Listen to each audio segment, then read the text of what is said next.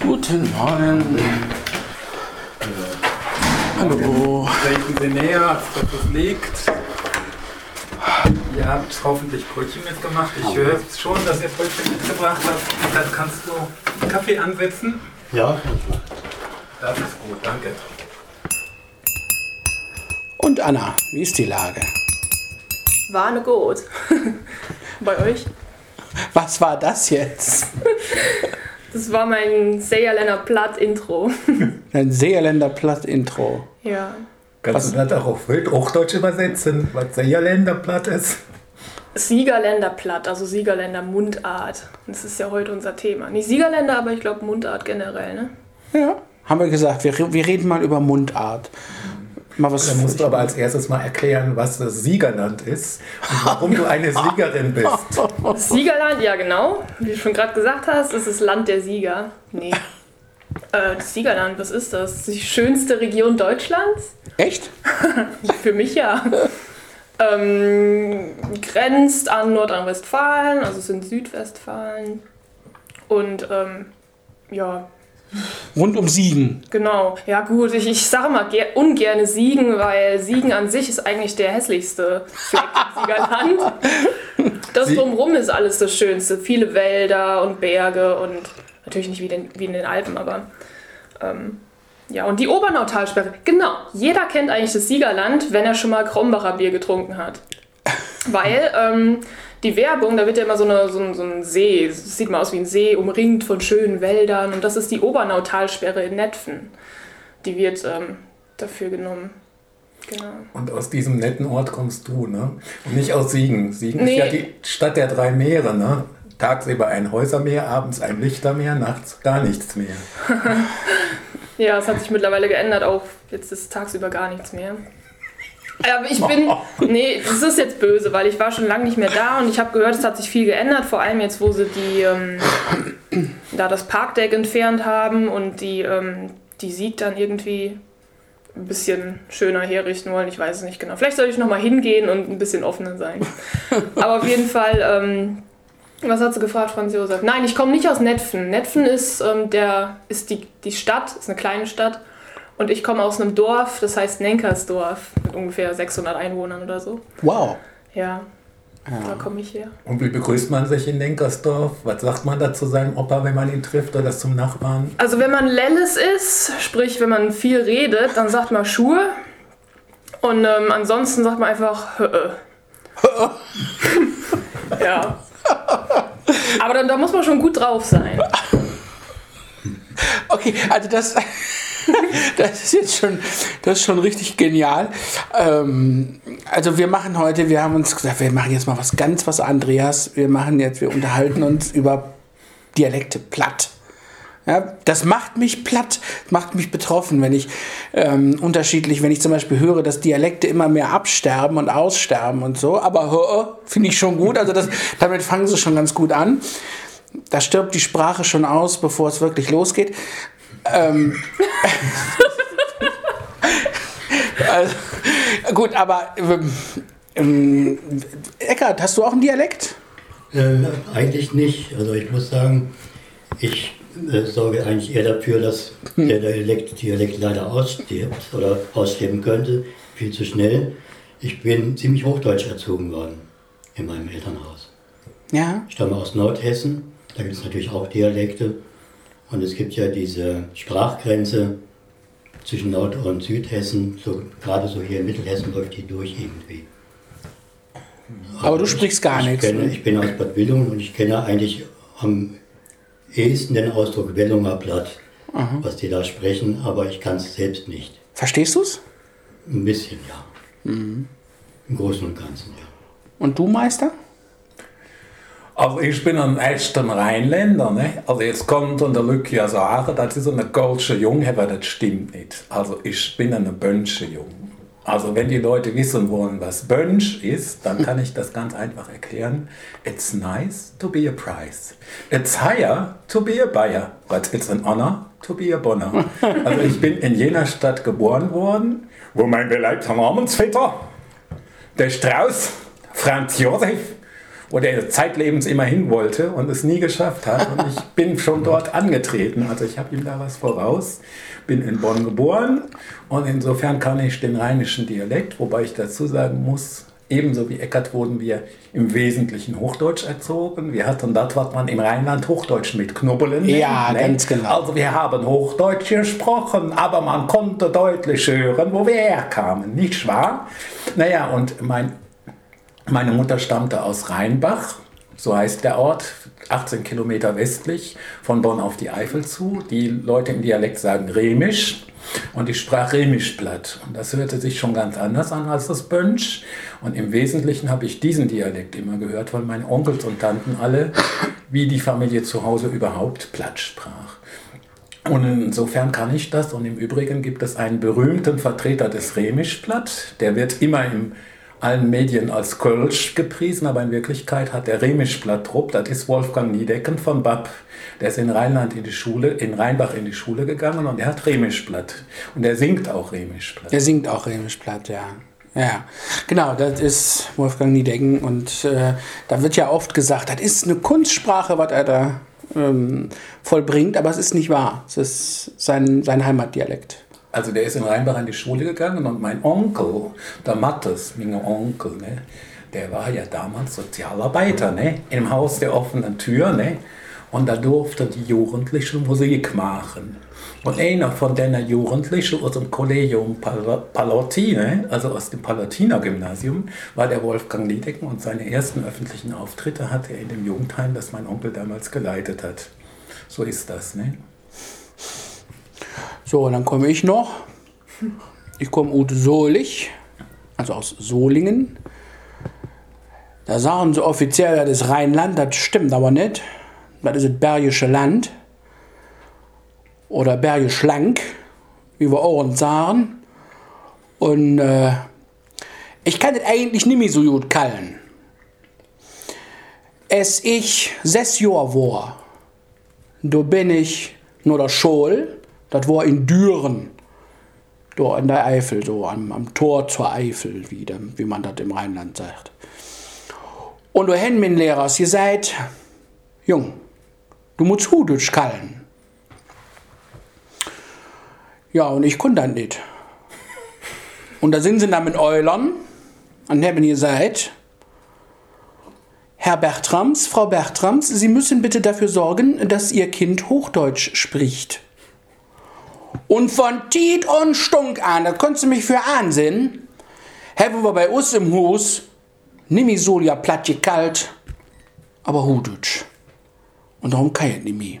Das ist schade, das ist echt schade. Ich finde, das ist ein Verbrechen an deinem Mund. Und als ich 14 war, da kommen Moder und dann sagt die, hören Sie, Jung, ich habe ein Buch. Und da können wir uns drin lesen. Mit Gedichten drin.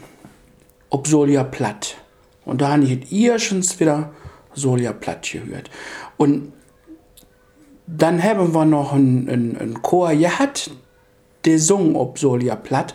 Und ich will ins Ewe, singen will ich am eng. Aber einen kleinen Textgedicht will ich noch mitbringen. Echt Sulier Platt, echt übersulig, war Marken Metzen, Zöpkes, Messer im Solich. Und darum geht auch das Lied. Und das geht so.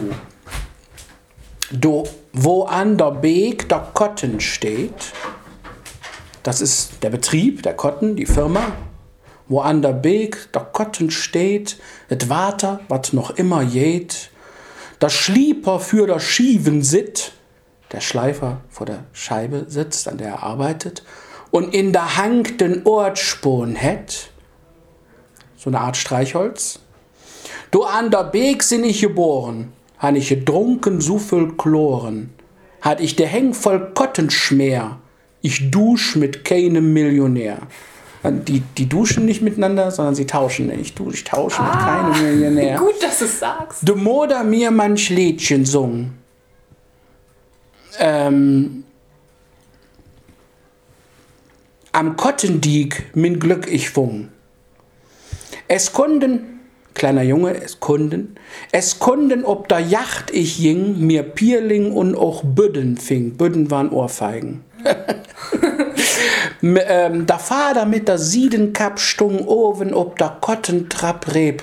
Jung nur holen zieren kann, mut noch die Zorte fertig han. Versteht kein Mensch, heißt der Vater mit der seidenen Kappe, also Mütze, stand oben auf der Treppe vom Betrieb und sagte, Junge, hole schnell eine Kanne Wasser, ich muss die Zorte, ich muss diesen Auftrag, Messer zu machen, noch fertig haben. Ganz schnell fertig machen. Wo ich erleft han, so viel Freud, auch Döckes kreicht den Arsch verbläut, wat mir das Leben immer bütt, die Tiden, die verjäht ich nicht. Also, wo ich so viel Freude erlebt habe und auch oft einen auf den Arsch kriegte, was mir das Leben auch immer bieten wird, die Zeiten vergesse ich nicht. Und das wollte ich euch mal so mitgeben. Das hat der Franz Josefs nicht mitbekommen, weil er weg war, aber immerhin. Also mich erinnert es an einen schönen Spruch von meinem Onkel, der Onkel Jakob, genannt Goebbels. Also in Köln, natürlich. In Köln ist Goebbels so ähnlich wie James im Englischen. Die Bezeichnung für einen Butler ist Goebbels die Bezeichnung für einen Kellner. Also wenn man einen Kellner ruft in Köln, sagt man Goebbels. Ich will noch ein Kölsch. Ne? Also was anderes als im Kölsch darf man in Köln als Bier auch nicht bestellen. Ne? Aber jedenfalls, mein Onkel Jakob, der stammte direkt aus der Eifel. Und dem hat sein Dialekt das Leben gerettet. Die Geschichte will ich erzählen, aber vorher die Frage, wer von den Zuhörenden, wer von euch wüsste, was das bedeutet? Das ist Eifelplatt, so wie mein Onkel Jakob gesprochen hat. Jandens ob der Löw von Holland so ne Bang. Wenn du nicht so krächzen würdest, dann... Ich wollte gerade... Ich habe nur versucht, seine Stimme nachzumachen. Jandens ob der Löw von Holland so ne Bang. Was heißt das? Mir fehlen 2 Worte, der Rest ist natürlich klar. Tja. Ein Mann, ein Löw. Ja. Was Gute war das Frage. am Ende? Young? Jank ob der Löw und Ja. Hollands an der Mang. Ja gut, also mit Mang, also wenn ich jetzt mal so, Mang könnte sowas wie ein Korb sein. Ja, gut. Ja, bei uns gab es die sogenannte Levermang. Das war ein Korb, in dem Messer transportiert wurden. Damals gab es bei uns in Solingen, das liegt ja am Hang, und im Tal der Wupper da standen die Schleifkotten, die Betriebe. Und dann hat man oben, um das nach oben zu bringen, haben die Frauen die fertig geschliffenen Messer in so einen Korb, den sich auf den Kopf gesetzt, und dann sind sie den Berg hinauf gestiefelt und haben die Lieferung gemacht. Und diese Frauen nannte man de Levermang. Manger im Englischen übrigens, die Krippe, hat auch was damit zu tun. Also das sind die Verwandtschaften. Gut, also der Korb, aber Löw. Also Mang kommt von Manus, die Hand, das ist ein Handkorb, also ein Korb, den man mit der Hand trägt, also ist lateinisch. Ne? Ja, also der Dialekt kann durchaus gebildet sein. Mein Jandens ob der Löw und Hollands an der Mang heißt... Speicher. Genau, Ja. du hast es, dann sag mal, was es heißt. Also geh mal auf den Speicher und hol einen Handkorb. Ja. Genau, Löw ist der Speicher, genau. Und mein Onkel Jakob nun, der war im Zweiten Weltkrieg als junger Mann Soldat, und er hat gekämpft in der Gegend von Eupen-Malmedy in Belgien. Und das ist eine Gegend, die gehört auch zur Eifel, und die Leute dort sprechen genau den gleichen Dialekt, wie mein Onkel ihn auch gesprochen hat, und die haben ihn immer für einen der Iren gehalten. Und das heißt, wenn der kam und sagt, jo, dem dann mich ans jetzt fressen, ja, und dann mich ans jetzt, ja. Dann haben die ihm immer was gegeben und zugesteckt, weil sie gedacht haben, das ist einer von ihren Leuten. Ne? Und deswegen hat er auch dann keine Uniform mehr getragen. Der wurde dann losgeschickt, Sachen zu organisieren, weil wenn die Soldaten, die Deutschen, in Uniform kamen, dann hatten die Leute nichts. Dann hatten sie alles gut versteckt. Und wenn er kam, dann war es eben so, dass die Leute ihm was gegeben haben, und aufgrund dieser Tatsache haben seine Kumpel dann gesagt, das ist unser Überlebensretter, den können wir nicht in die erste Linie schicken, weil wenn der abgeknallt wird, dann sind wir unsere Verpflegung los. Ne? Und so hat er den Krieg besser überleben können, weil er eben durch den Dialekt von den Leuten für einen Einheimischen gehalten wurde. Und dieses Eifeler Platt, Das ist halt eben ein sehr dörfliches Blatt und ich behaupte immer, je ländlicher die Region, desto mehr wird das R gerollt, also auch im Vorgebirge, also als die Gegend zwischen Köln und Bonn, für Gebirge, ne? Die sagen dann immer, da sind die Osterrösisch und das R, das wird gerollt, ne? Während in den Städten wie Köln und Bonn wird das nicht gerollt, ne? Also dieses R ist ja so typisch für Siegerland auch, ne? Ja, aber das ist noch mehr. Das ist dieses R. Das ist richtig heftig. Das ist ja fast Englisch hier, auf dem Dillkreis. Ja, also wenn ich glaube meine Tante hat das immer erzählt, wenn die irgendwo in Bayern Urlaub gemacht haben, dann haben die immer angefangen Englisch mit denen zu reden, weil sie dachten, das wären Amis. Ja, ich kann das leider nicht mehr. Ich bin auch total traurig eigentlich darüber. Mein ältester Bruder, der ist 10 Jahre älter als ich, also ich bin 25, der hat es noch ein bisschen gelernt, aber dann war genau der gleiche Grund da. In der Schule wollte man, dass Hochdeutsch gesprochen wird und dann hatten sie Angst, dass es wie bei ihnen so läuft, dass sie Nachteile in Deutsch haben und so weiter. Und in Rechtschreibung, weil sie alle so geschrieben haben, wie sie es gesprochen haben. Und dann haben sie den Kindern nachher nicht mehr das Plattdeutsch beigebracht. Das ist schon schade. Aber meinen Opa verstehe ich noch, also verstehe ich jedes Wort. Der ist mittlerweile fast 94 und der denkt Der kann immer, gar nicht anders, ja. Nee, das ist total süß, wenn der versucht, Hochdeutsch zu reden. Dann, also der schwätzt halt platt und danach, wenn er fertig ist, dann fragt er immer, Kind, verstoßt du mich da? Und ich sage immer, jo, Opa. Also er hat immer große Panik, dass wir ihn nicht verstehen können, aber verstehen geht, sprechen ist dann eher aufgesetzt, leider. Ja. Ja. Es nimmt immer mehr ab, das mit dem Platt. Ne? Warum eigentlich?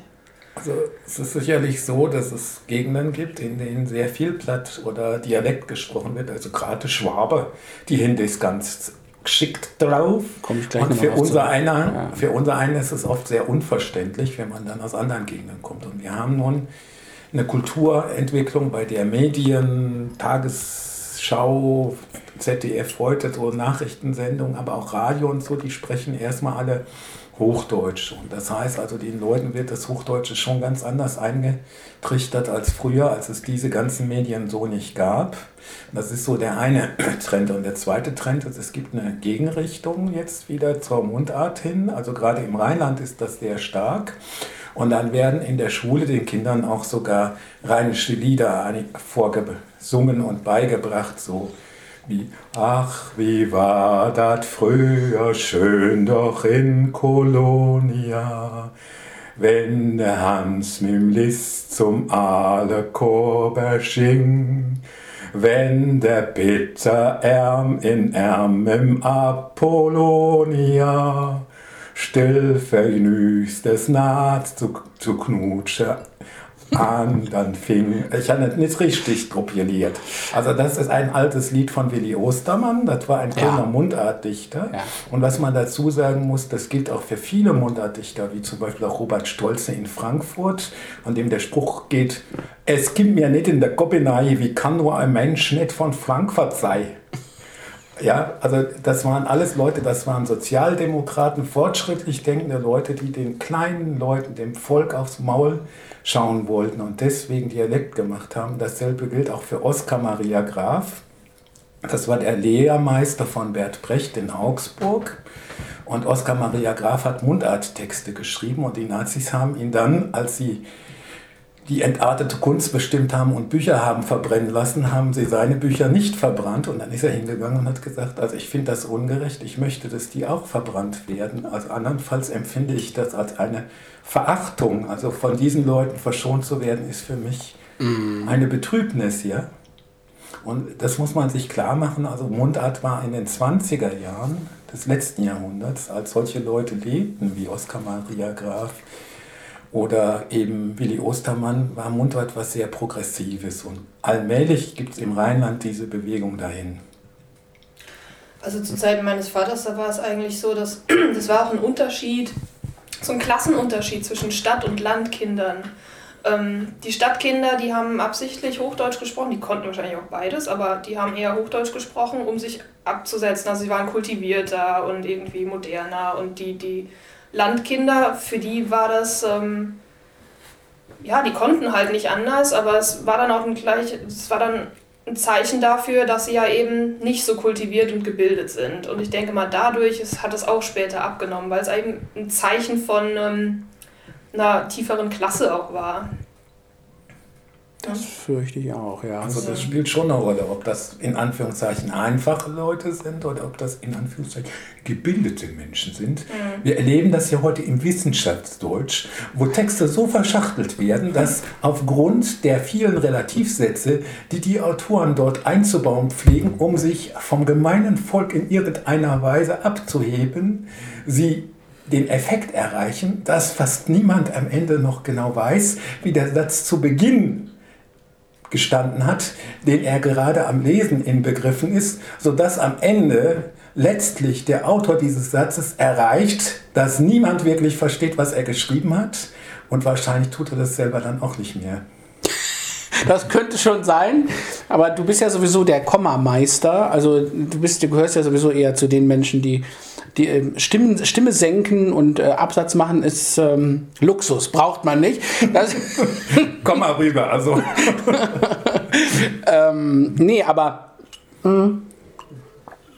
also ich kann mich noch daran erinnern, dass, wie gesagt, bei uns Dialekt viel gesprochen wurde. Aber das hat, glaube ich, auch, dass das zurückging, hat auch mit dem Rückgang der eigenständigen Kultur der einzelnen Orte zu tun.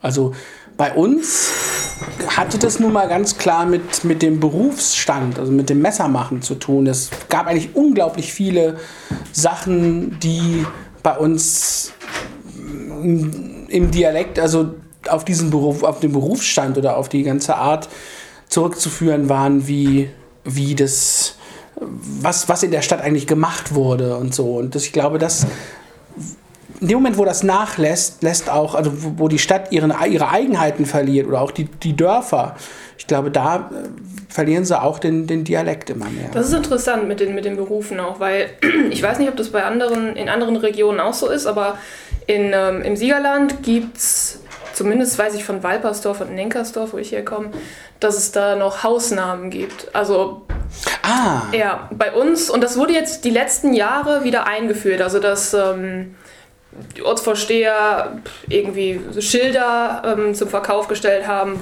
die dann halt an die Haustüren kamen, wo dann noch der Hausname dran stand. Also ich heiße mit Nachnamen Schneider, aber wir sind in Nenkersdorf Kurz mit Doppel-U. Also ich bin Kurz Anna.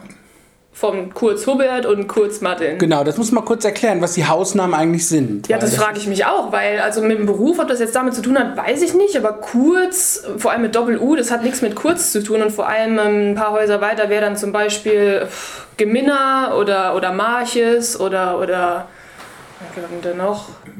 Ich weiß nicht. Auf jeden Fall Worte, wo man gar nicht richtig entschlüsseln kann, für was die jetzt stehen. Aber das haben wir wieder eingeführt und das haben auch viele angenommen. Viele haben jetzt diese Schilder an der Tür. Das ist, also das ist ein Phänomen, das es hier im Hessischen gibt und auch in Südwestfalen. Der Dichter Peter Kurzek hat das unter anderem erzählt.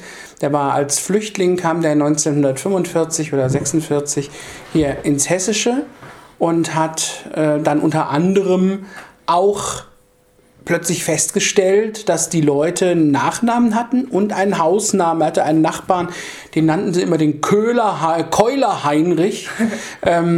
Köhler, das war früher der Beruf. Und ich glaube, dass mittlerweile, obwohl der ganz anders hieß, der hieß irgendwie auch Schmidt oder was weiß ich was, aber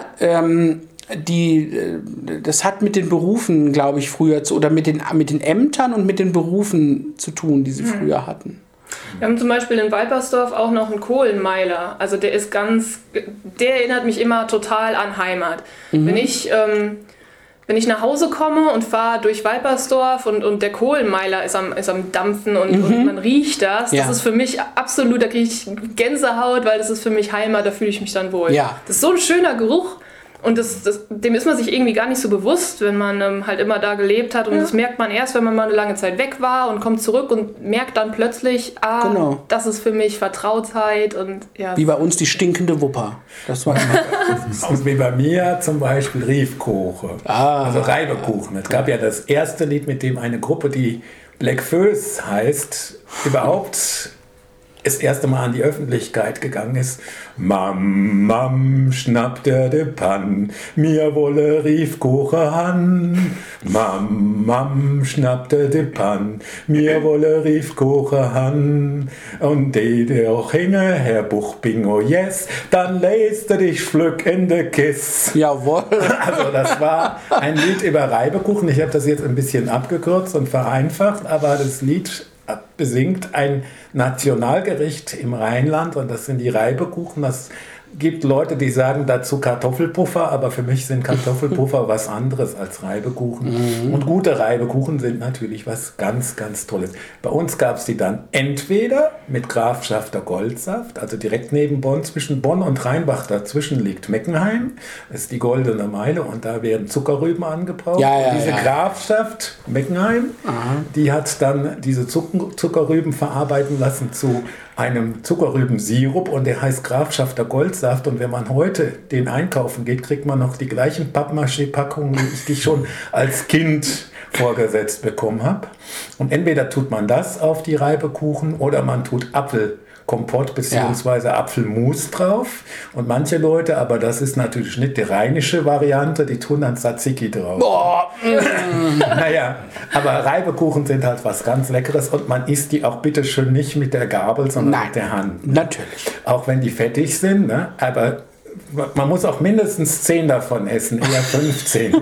Bei uns sind Reibekuchen übrigens auch was anderes. Bei uns sind das, was du beschreibst, das in der Pfanne, das sind Rive Plätzchen. Und der Rive Koche, das ist ein Kastenbrot also mit rohen Kartoffeln wird da gebacken. Und, Kartoffelbrot. Ja, es ist ein Kartoffelbrot eigentlich, aber nochmal anders. Also ich habe es nirgendwo so schon mal gefunden, wie es halt im Siegerland gemacht wird. Irgendwo, also ich habe auch schon mal hessisches Kartoffelbrot probiert, ist nicht das Gleiche. Ja, und da sieht man aber auch wieder, was für eine Rolle eigentlich auch Essen und Sprache in einer Kultur spielt, weil es gibt viele Dinge, da, also zum Beispiel bei uns gibt es Schlobbermoos oder gequalte Gestalte oder irgendwie sowas und da gibt es keine Übersetzung für. Das sind auch speziell Siegerländer Gerichte, also zum Beispiel Schlobbermoos ist Weißkohl mit Speckwürfelchen und dann halt mit einer Mehlschwitze halt Schlobber, richtig. Ich weiß auch nicht, man hört. Mir schon klar. Meistens schmeckt das auch so wie, oder nee, es heißt so, wie es schmeckt oder wie es von der Konsistenz her irgendwie ist. Ja. Da haben wir noch Gepüng, genau. Wisst ihr, was Gepüng ist? Nee. Ich denke auch mal, das hört man doch, was das ist. Also das ist wie so eine Art Püree, aber nicht so fein, aber auch nicht wirklich grob. Also das gibt es entweder von Sauerkraut, Bohnen, Karotten oder Kohlrabi. Genau. Also Kohlrabi-Gepüng, Murengepüng, Burne-Gepüng oder Sauerkraut-Gepüng.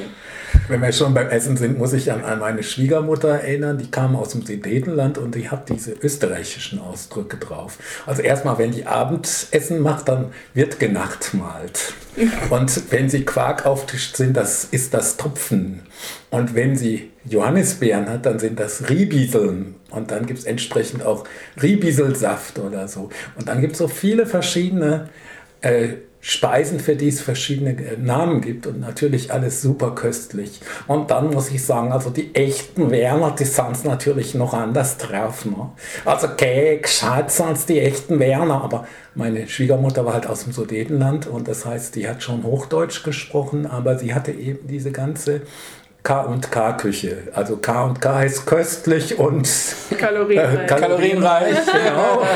Ja, und jedenfalls ist das die Guckmonarchie gewesen. Ne? Also alle Leute haben immer geguckt, was die Sissi macht mit ihrem Franz oder wie die Kaiser da so hießen. Ne?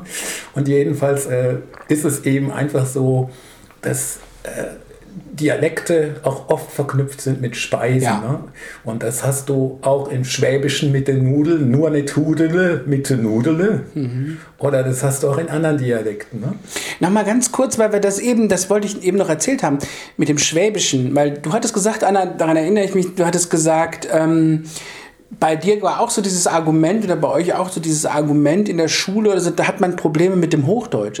Ich kenne einen Mann, der kann nicht Hochdeutsch sprechen, aber Hochdeutsch schreiben. Das ist völlig unmöglich, das ist ein Schwabe. Man nennt ihn bei uns auch in der Behindertenbewegung den Behindertenpapst in Deutschland. Ottmar Malz-Paul ist ein Mensch, der kann nicht Hochdeutsch sprechen, so sehr er es auch versucht. Es funktioniert nicht, es macht einfach nur witzig.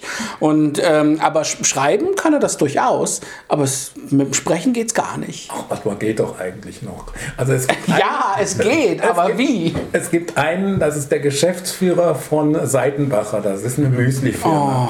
Der meinte, er müsste seine Werbung selber sprechen. Ja. Nach dem Motto, andere Leute malen ihre Visitenkarte wohl auch selber. Und dann haben sie ihm immer versucht, Hochdeutsch beizubringen und das Seidemacher Müsli. Und er konnte einfach schlicht kein Hochdeutsch. Und außerdem die Schwaben, die schlafen ja beim Sprechen ein. Ne? Die spannen ja ab bis, keine Ahnung. Also jedenfalls haben sie den schließlich beschlossen, dass er eigentlich seinen Dialekt schwätzen darf, bei Werbung schwätzen. Und dann geht so halbwegs, aber so richtig geht's nicht. Also, so klingt Ottmar auch. Ja. Ottmar ist nicht so schlimm. Ne? Doch, er ist ganz schlimm. Der Pfannenschwarz von Seitenbacher ist ja, das kann sein, dass der noch schlimmer ist. Aber der Ottmar kann auch nur ein It anstatt ein In. Das ist zum Beispiel. Also es sind so Sachen, das ist... Ja gut, es gibt ja noch witzige Dialekte. Also hier in Mittelhessen. Ja, bei vielen Schweizern. Ne?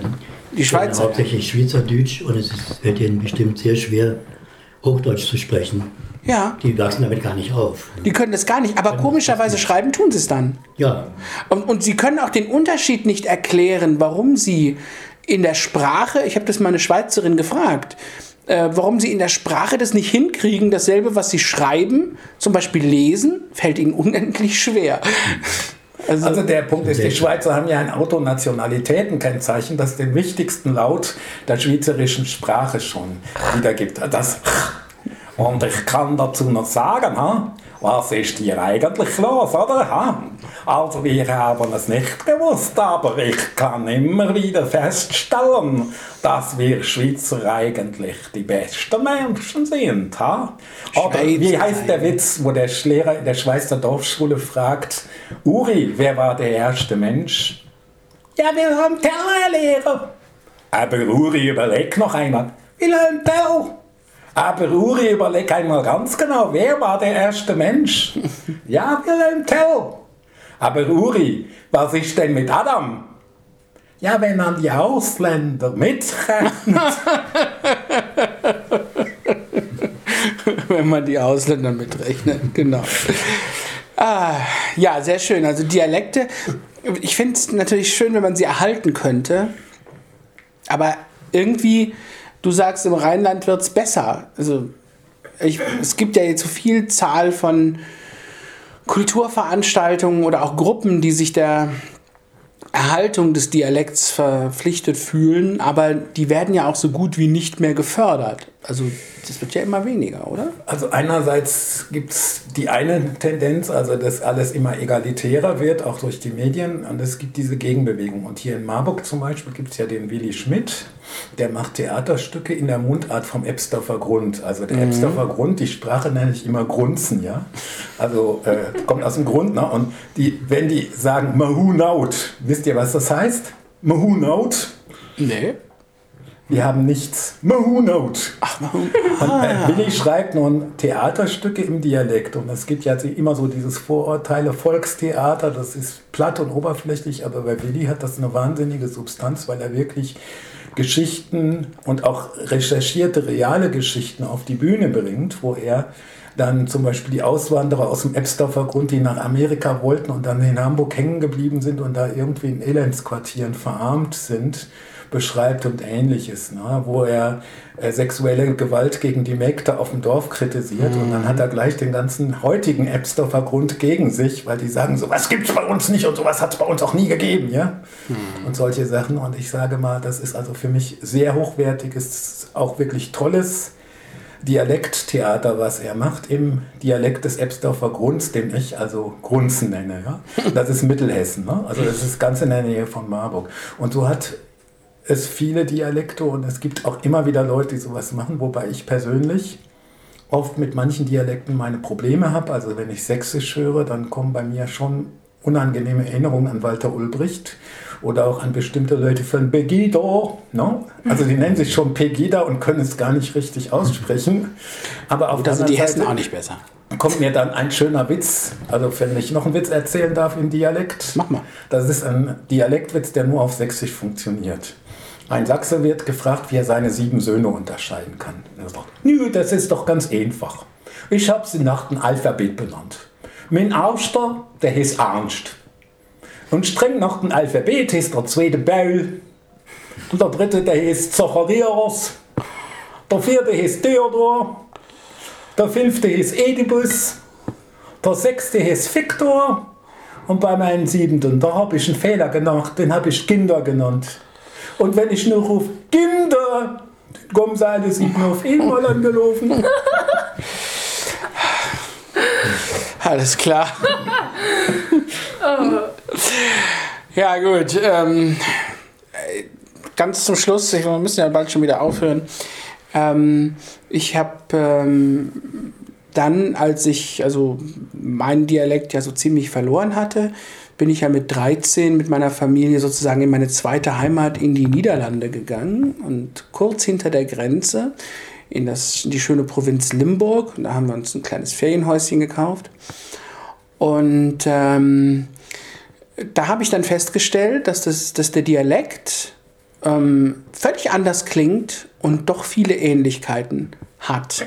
Inzwischen habe ich mal so nachgeforscht und festgestellt, dass der Dialekt, der da in Limburg gesprochen wird, dass der derselben ursprünglichen, ich glaube mittelfränkischen oder so Sprachfamilie entstammt, fragt mich nicht, warum die so heißt, wie unser Solinger Platt. Ich habe das also irgendwann mal, weil meine Mutter sagte von Anfang an, auch mit denen kann ich mich gut verständigen. Jeder spricht seinen Platt und wir verstehen uns hervorragend. Und das stimmte, es hat funktioniert, obwohl es sich für mich völlig unterschiedlich angehört hat. Und 2 Sachen ganz zum Schluss, als wir da hinkamen, da kam einer der wichtigsten oder einer der nostalgischsten Plattsprüche meines Lebens, die mich immer an meinen Vater erinnern werden, ist, als wir da hinkamen, zum ersten Mal hatten wir uns dieses kleine Häuschen gekauft für 1000 Mark damals noch und das war potthässlich, völlig braun. Mein Vater hatte Möbel- und Bauschreiner gelernt, also meine Mutter, als sie das Haus gekauft hatte, wusste sie schon, mein Vater wird daran arbeiten und sich einen guten Lebensabend machen. Aber als mein Vater das Haus zum ersten Mal gesehen hat, hat er später gesagt, es ich herumkomm, da habe ich vor Schreck der Hängen überm Kopf zusammengeschlagen und wir am letzten Tag wieder umgefahren. Wie läufst du das? So klang mein Vater damals. Und verabschieden möchte ich mich mit euch. Franz Josef, du hast ja schon gesungen. Und ich habe gesagt, ich singe auch mal. Ich singe auch zum Schluss ein Lied. Eins der ganz wenigen Lieder aus meiner Heimat, die ich mir bewahrt habe. Und wie ich eben schon sagte, alles hat bei uns mit Heimat und mit Messern zu tun. Ich singe das jetzt erstmal. Ach, daher hast du deinen messerscharfen Verstand. Genau, danke schön. Ein Hüsken kleinen Hof, nen Kotten für der Düren, klein ist de Kammer, klein de Stoff, nen Kninstall in der Schüren.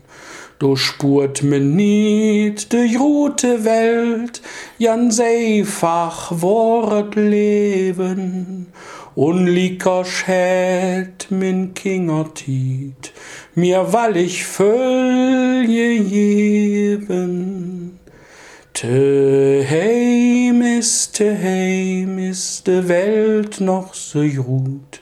Te heim auf in Freud und in Not. Te heim ist lück do Bote noch Glück. So heult mich doch nix van te heimen zurück. So mancher kom im fremden Lang, te jeilt und jolt und ihren, he folgt sich stark und jod in Stank, deit niet mi te kieren.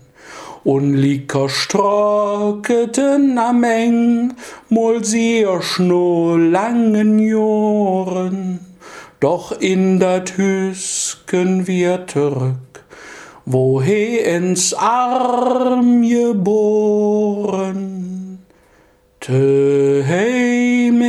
heim ist de Welt noch so gut. Heim ist heim of in Freud und in Not. Heim ist heim, lügt do Buten noch Glück.